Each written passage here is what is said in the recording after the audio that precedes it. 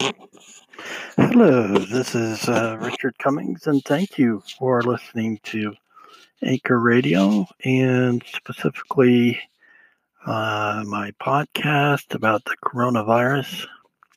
And there's always information to learn about this pandemic and how it is affecting our lives and your contribution as far as your um, calling in or downloading this app and um, cross communication would be very helpful. So, because I know there's lots of good thinkers out there and with lots of great ideas. So, let me tell you a little bit about myself and what I do. As you know, of course, I'm a writer, and every day I write an article or two on the coronavirus and life, basically, and then I submit it to LinkedIn, Twitter, and then to what's that one called? Oh yeah, Facebook. And then I also do a podcast and linking journals, just advertising to various journals that I would like to write for them. So I've been doing this for at least, well, as a writer, but it's been about 5 years. And then I have a master's in clinical social work, which I proudly earned in St. Louis from WashU University.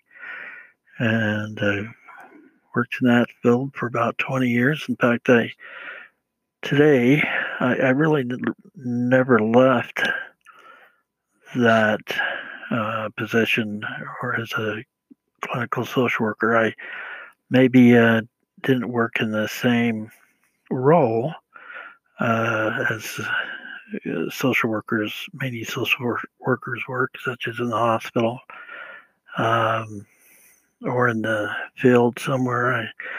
I did work and spend a couple of years in the hospital and in intensive care and was working with ICU patients and stroke victims and those type of people. But soon after I got my degree, I worked out in the field and with families and with a project where we would try to keep families together, so the children wouldn't have to be removed from the home as a result of just parenting errors. Many call it in our profession DCFS, which is the Division of Family Services. But we were kind of a step side of that. We were another organization that they would contract with us to try to keep these kids in the home. So I have 3 sons of my own who are pretty grown now. Youngest being about 16.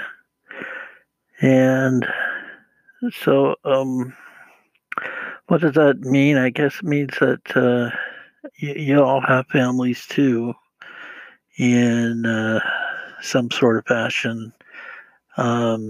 Perhaps, well, my parents have passed on. They passed away about 2 years ago.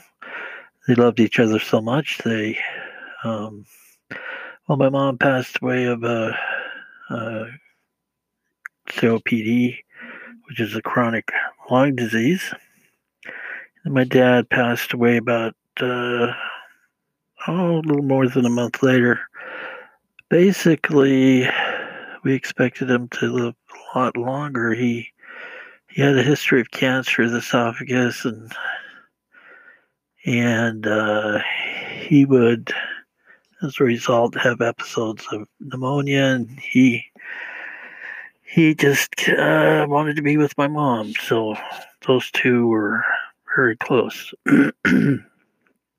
Excuse me. So um, the important thing when it comes to this virus is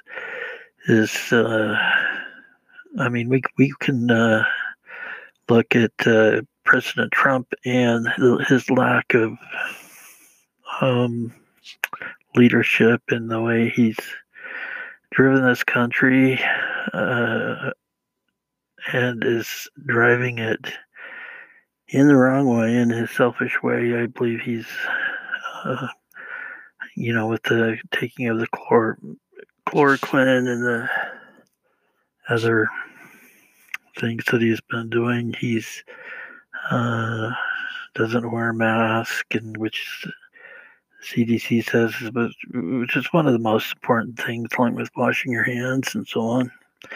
So I think it's time to maybe just step back just a bit to this, and kind of get a true picture of this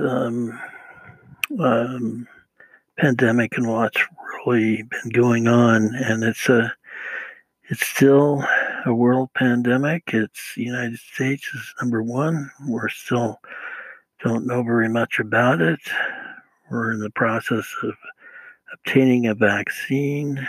We are, regardless of other stories that you might hear, we are still on. We still get more cases of the virus in the United States than compared to any other nation, and there's still a lot of people dying. They may have, and this is, I guess, the point I'm trying to make. They may have relaxed some of the precautions or opened up, some of the different areas in some states, and well, all I can say is this pandemic isn't over, and if you do go out or are going out, make sure you are very careful making decisions where you go, where you eat, who you, how many people are around you, so on and so forth, because we're a long ways from being out of the woods. Now, myself, I have asthma, so that just makes me a little bit more, I have to be a little more careful. But every day I go out and exercise. I'm out for about at least try to stay out a couple hours. I ride my bike for 5-10 miles, and then try to get the good rest, and then I write. As soon as I wake up, I'm listening to the news or I'm reading journals. I'm reading all I can about the virus. Like I said, there's so much about it, and then I do this podcast and write in the after. Try to write an article or two. I try not to always give myself a break at night. If I don't, I have bad dreams, and it's just not good for me or anybody. So I have listened to not that I want to be a promoter of one particular candidate or not, but I was, as of about a month ago, a big Trump supporter, and then kind of wavered on, and so now I'm thinking, as a result of Trump's gestures, of flippant gestures of this taking this chloroquine and other statements he's made, I'm decided to go the other direction with Biden, and I have a good feeling that Biden has a really good chance. He's still in the process of selecting a running mate. I'm not sure who that is going to be exactly. I thought it might be the governor of Michigan, but we'll see. We'll see. We'll probably know within the next day or two. And I think we'll get our country back together, hopefully. But it's not going to be the same. That's for sure. So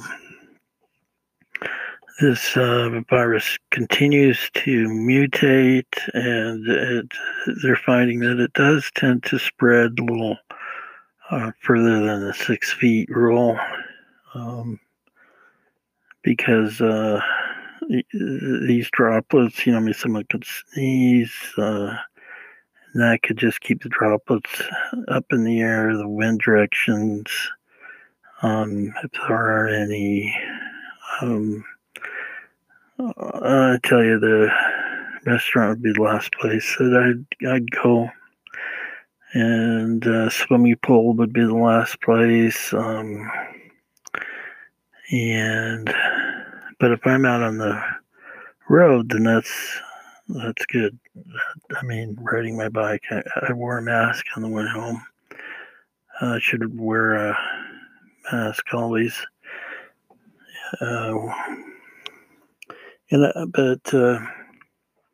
Anyway, so I just like to take a minute, and maybe this is a day that we think about the people who passed, and the people who are working so hard on the front lines.